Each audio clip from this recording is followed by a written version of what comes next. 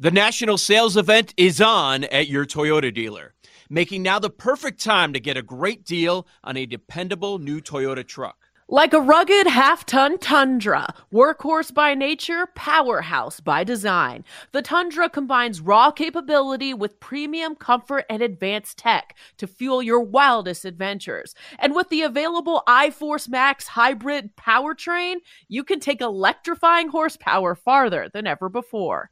Or check out the fully redesigned Tacoma, delivering trail-dominating power in captivating style. The new Tacoma was born to make your off-roading dreams come true. And with new available tech, this legendary truck is getting even better. And when you buy a Toyota truck, you buy Toyota dependability, meaning your truck will hold its value long into the future. So visit your local Toyota dealer and check out amazing national sales event deals when you visit buyatoyota.com. Toyota, let's go places. Celebrate and save at Ashley's Anniversary Sale. With Hot Buys, your choice of colors starting at just $3.99. Ashley Sleep mattresses starting at $2.50. Plus, receive a free adjustable base with select mattress purchases. And shop top mattress brands like Stearns & Foster, Tempur-Pedic, Purple, and Beautyrest Black with 60-month special financing. Only at Ashley. Subject to credit approval. No minimum purchase required. Minimum monthly payment, down payment, tax, and delivery may be required. See store for details. BetQL Daily, presented by BetMGM from BetQL. Welcome back to BetQL Daily, presented by BetMGM. Ed Egros, Joe Ostrowski, and Aaron Hawksworth with you. And joining us now to talk a little baseball and tennis is Kenny Ducey, who is all over the place, contributing to covers and several other spots. You can follow him on Twitter at Kenny Ducey. All right, Kenny, so let's start with the Padres, shall we? Definitely a team that has not lived up to expectations third of the way through the season. And now as we look at some of the futures markets, I'm seeing Padres to make the playoffs, yes, minus 120, no at even money. Padres are 5 games below 500, and they are 8 games out of first place in the NL West. Certainly a wild card spot is more than achievable, but with the Padres not living up to expectations, is there value in fading them in some way, shape, or form? Yeah, Ed, I think there still is plenty of value in fading the Padres because this is a team that going into the season I had a lot of issues with. And I think what we've seen so far is they obviously have, I would say the best top 4 or 4 best hitters in baseball. Not the 4 best hitters in baseball, but you know what I mean? The best 4-man combination in that lineup. They're unbelievable. But the rest of the team, I have a lot of issues with. Ha-Seong Kim is fleeting at best. Trent Grisham still does not know how to hit a baseball. He's still below the Mendoza line for a second straight year. There was a lot of hope that maybe he was going to turn it around. Jake Cronenworth was essentially San Diego's Jeff McNeil. He was an incredible contact hitter. He's hitting 205. And Juan Soto has been able to figure it out. Juan Soto's been great, and this team continues to lose. And that's because Manny Machado's injured. Tatis came back. Machado goes on the shelf now. Bogarts is bagged up. I just feel like it hasn't happened to this point when they had 3 of their big 4 in the lineup. It does seem like it's going to be impossible for them all to play at the same time, given the injury bug. And there's been varying levels for, these guys. They've gone through slumps at different times. And I think what it comes down to is you look at the pitching staff for this team, and it's bad. Joe Musgrove has not been the same dominant Joe Musgrove. Yu Darvish has been good. And that's a definite plus, right? But, I think there's still a lot of issues. Michael Wacha is not going to hold it down. Blake Snell has continued to get worse and worse. So I don't think this is a good team. I think they're playing a lot of tough competition in the National League. We've seen a lot of teams elevate their level, like the Pittsburgh Pirates, for example, the Arizona Diamondbacks in their own division.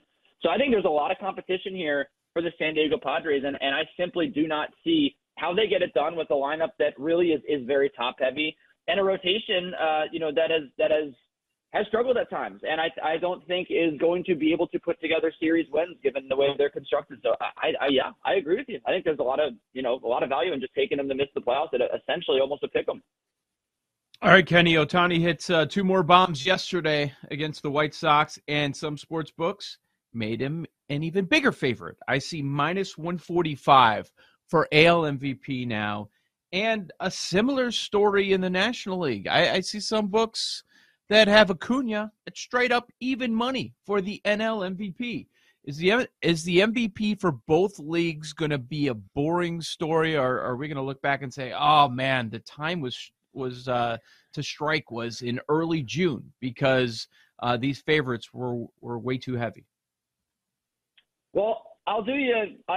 Look, it's NBA final season, so I'll draw a comparison to the NBA. But I remember last year, I want to say like a month, maybe 2 months into the season, I believe books moved Stephen Curry to almost minus 200 to win NBA MVP. It was either last season or the season prior, but he was just on an absolute tear. Didn't end up winning the MVP. And I think early favorites are not usually worth trusting. I think there's plenty of value in maybe looking at a guy like Aaron Judge now, who, I think once everyone starts to flood to Shohei Ohtani, he has 18 home runs. He clearly has been, I think, the best hitter in the American League. And when you look at the way that the Yankees are playing right now, they're playing very good baseball despite the fact that they have a lot of players out. They're getting 3 players back off the injured list for this Dodgers series.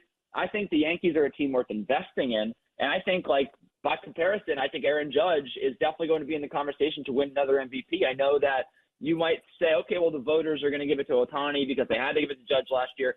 I don't know, man. If Judge hits 50, 60 home runs again and the Yankees are even better or they make the playoffs, I mean, I think you have to give this guy an MVP again, and I think that he's definitely a player. And in the National League, I mean, Acuna's been great, but Matt Olson continues to lead the way in the home run department for them. He is top 3 in baseball in home runs. Spencer Strider has been unbelievable. So I think there's a lot of players that make the Atlanta Braves a good team. Yes, Ronald Acuna is hitting 324. Yes, he could definitely compete for the Triple Crown. And if he did win the Triple Crown, I think it would be a lock. But I don't think it's going to be boring by any means. I think there's plenty of players on his own team that could push him. And then when you look at a team like maybe the Dodgers that could get hot, I could see Mookie Betts being in the conversation again, or even Max Muncy, who's had an amazing season.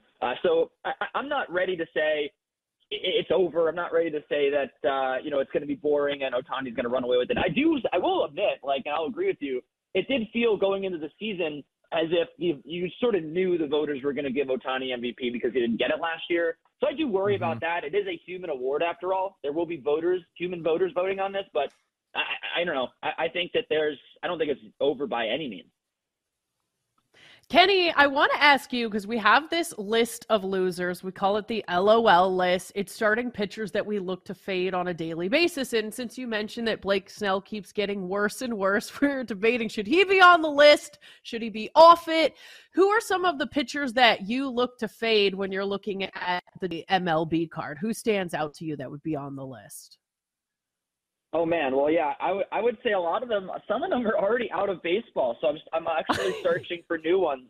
Zach Plesac was one for a while. Honestly, Cal Quantrill I had to take off my list because he started to pitch pretty well. Chris Bassett is a guy that I will fade tomorrow with Justin Verlander, who I walked by on the street the other day. That was a good omen. But no, I think in general, I am always adding to this list. And I agree with you. Snell was on my list for years. Darvish was on my list last year because of all the home run issues. I just think in general, it depends on the matchup. I won't say I will auto-fade guys, and I think a lot of people will do that. But Frankie Montas is a guy who's always been on my list. He's just been injured.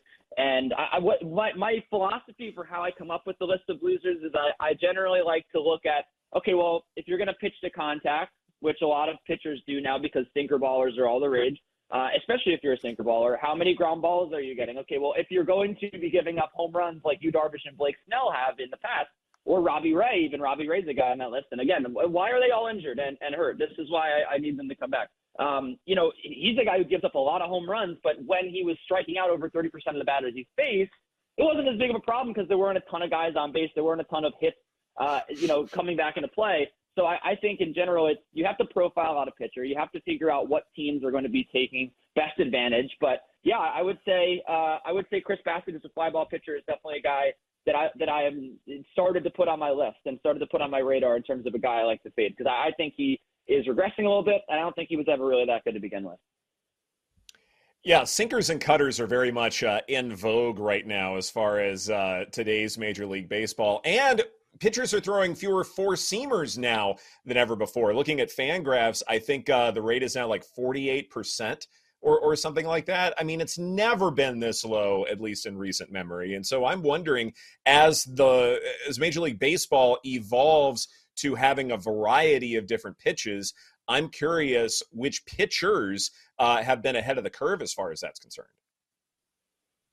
Well, yeah, I mean, I would continue to point to guys like, Frankie Montas, who, again, didn't really figure it out. Clay Holmes is a guy really relying on that sinker heavily. And I think you could just use your logic, right? I mean, a fastball that's going to be moving down into the zone, getting to the bottom half of the barrel, moving away from left-handed hitters, moving into right-handed hitters. I just think it's in general, a very difficult pitch because, we know lefties love to pull the ball in this league, and you want movement on your fastball. I think it's a souped-up fastball, and so, used to have the days of Mariano Rivera where throwing the cutter, but also throwing the fastball to keep hitters honest off the cutter. I think in general, what I said earlier about pitchers pitching to contact, yes, strikeouts are still all the rage. A strikeout is an amazing feat, but ground ball double plays are definitely a killer to a lot of rallies, to a lot of innings. And I think, once again, like I said, trying to get the ball on the ground, because getting the ball in the air, as we've seen, especially with these baseballs that are flying at a faster rate now,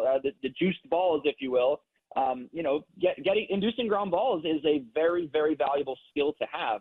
So that's why I look at ground ball rate a lot. I know a lot of people will flock to just the baseball savant bubbles. They won't look past those.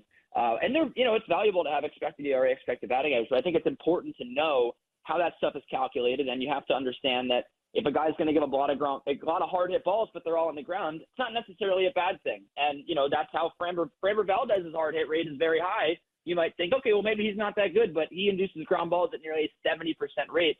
So that's why the sinkers are hot, because pitching to contact is a more efficient way of pitching. You're going to get swings earlier in counts. But also, like I said at the beginning, at the onset, I mean, you just get crazy movement. Why would you, why if you have a pitch that moves, maybe it's 2 miles an hour slower, but it's going to move a lot more horizontally, why wouldn't you throw it more often? And so I think that's what pitchers are doing. Kenny, just a short 7-game card on this Thursday. Any specific bets jump out to you? I'm looking at this over-under 9.5 in the Red Sox game. I think Chris Sale is a very good positive regression candidate. I think he's pitched a lot better. I know that Cincinnati, has struggled at times at the plate, but Hunter Green has been unbelievable. And again, conversely, the Red Sox, they started off the season hot. They haven't been so hot over the last month. I like both of those pitchers to shove. I know that the bullpen for the Reds is a little scary, so perhaps maybe you want to go to the first 5 as well. But I certainly think that's a total worth looking at. And then this Phillies-Mets game, I'll say it again, with the ground balls, Taijuan Walker has been inducing more ground balls than he ever has in his career. It hasn't translated into success so far. I don't think it'll translate into a Phillies win, but I do think that he can shut down a Mets team that's been very, very inconsistent at the plate. I think he can continue to get ground balls. It's his former team. Good revenge spot as well if you want to play a nonsensical narrative. So I like the under 8.5 in that game. I like the under 9.5 in the Red Sox game tonight. I think I really like most of the pitchers pitching today. I like this Detmers-Valdez matchup as well late at night. That could be another under as well. I think that's where I'm standing on today's card. As you said, it's very short. It's hard to find pitchers that you just absolutely love, but I do think the market is being a little unfair to a couple of them. Kenny, let's go to the French Open. Matches are already underway. Is there anything that's still playable for today that you like, or tomorrow? Well, yeah, the beauty of live radio, right? We are live on the air, and I have 2 bets in the works right now that are still very, very available. If you want to get in on it, I'm currently on Aslan Karatsev to beat Francis Tiafoe. It's a little bit of it's a pick'em right now. It's a back and forth battle. I also like Tommy Paul, the American. He's plus 115 right now. They just started their match. Unfortunately, that's it for the day for me in terms of the matches that I was eyeing. I'm skeptical of Marcos Giron. I think Marcos Giron has a chance to win against Yuri Lehechka if you want an underdog. But I think that my biggest thing that I've been parading all French Open, and I will continue to say it, is I like Taylor Fritz in the futures market. You can still play it. It's definitely available. The price continues to come down, but I think you could still get 80-1 on Taylor Fritz to win, plus 8,000, plus 8,500 to win the French Open. I just think he's on the right half of the draw now that Daniil Medvedev is out. I think that presents a huge opportunity, and we continue to see highly ranked players struggle or lose. Yannick Sinner right now is locked in a tight fifth set with Daniel Altmaier, making a meal out of that match. A lot of players are just looking very flat, and I think Taylor Fritz is right now a top 5 player remaining in the draw. So I think for that price to be the way it is kind of ridiculous. I would definitely consider taking that if you have a free bet or, some money laying around, because I think that'll present a good hedge opportunity down the road. I do think Carlos Alcaraz probably wins this tournament, but if you want a good long shot going to maybe to the final, I think Taylor Fritz is your guy. Yeah, I was about to ask about Alcaraz because at BetMGM he's plus 140 to win at Roland Garros, and it's one of those deals where he's played so well on clay this season that you can definitely see why he's such a favorite. But at plus 140, is there any value there with about 60 seconds left? Yeah, no, I don't think there is much value. I think, what you want to do maybe is go ahead and, like I said, go to the other half of the draw, because I think it's a certainty at this point that he is, he should be the favorite. I think there's some tough guys in his draw. Shapovalov and Musetti could potentially give him issues, and then Djokovic in the semis. And we've seen him lose at Grand Slams over the last year consistently in disappointing fashion. So it's no lock, right, that he's going to make it all the way through. And even that U.S. Open title run, he had many close calls. At 5-setter with Marin Cilic, he had to save the match point against Yannick Sinner. So I look, it's still very early in his career to make him a plus 140 favorite at this juncture of the tournament. And that's why I'm looking at longer odds. But I will say, so there's no more value, but I will say, gun to my head, he's going to win this tournament. One more 10 seconds, quick NBA Finals prediction. Your winner, how many games? Nuggets in 5. I actually think the Heat might steal game 1, and then I think the Nuggets win the series. So I actually might play that market as well. Maybe Heat game 1, Nuggets series. I do think that Denver is much, much better, and Miami is overperformed. Good stuff, good stuff. Kenny Ducey, thank you so much for your time. We greatly appreciate it. This is BetQL Daily presented by BetMGM. Coming up next, we return to our conversation on the list of losers and what are we going to do about Blake Snell right here on the BetQL Network. We'll be right back with BetQL Daily, presented by BetMGM on the BetQL Network.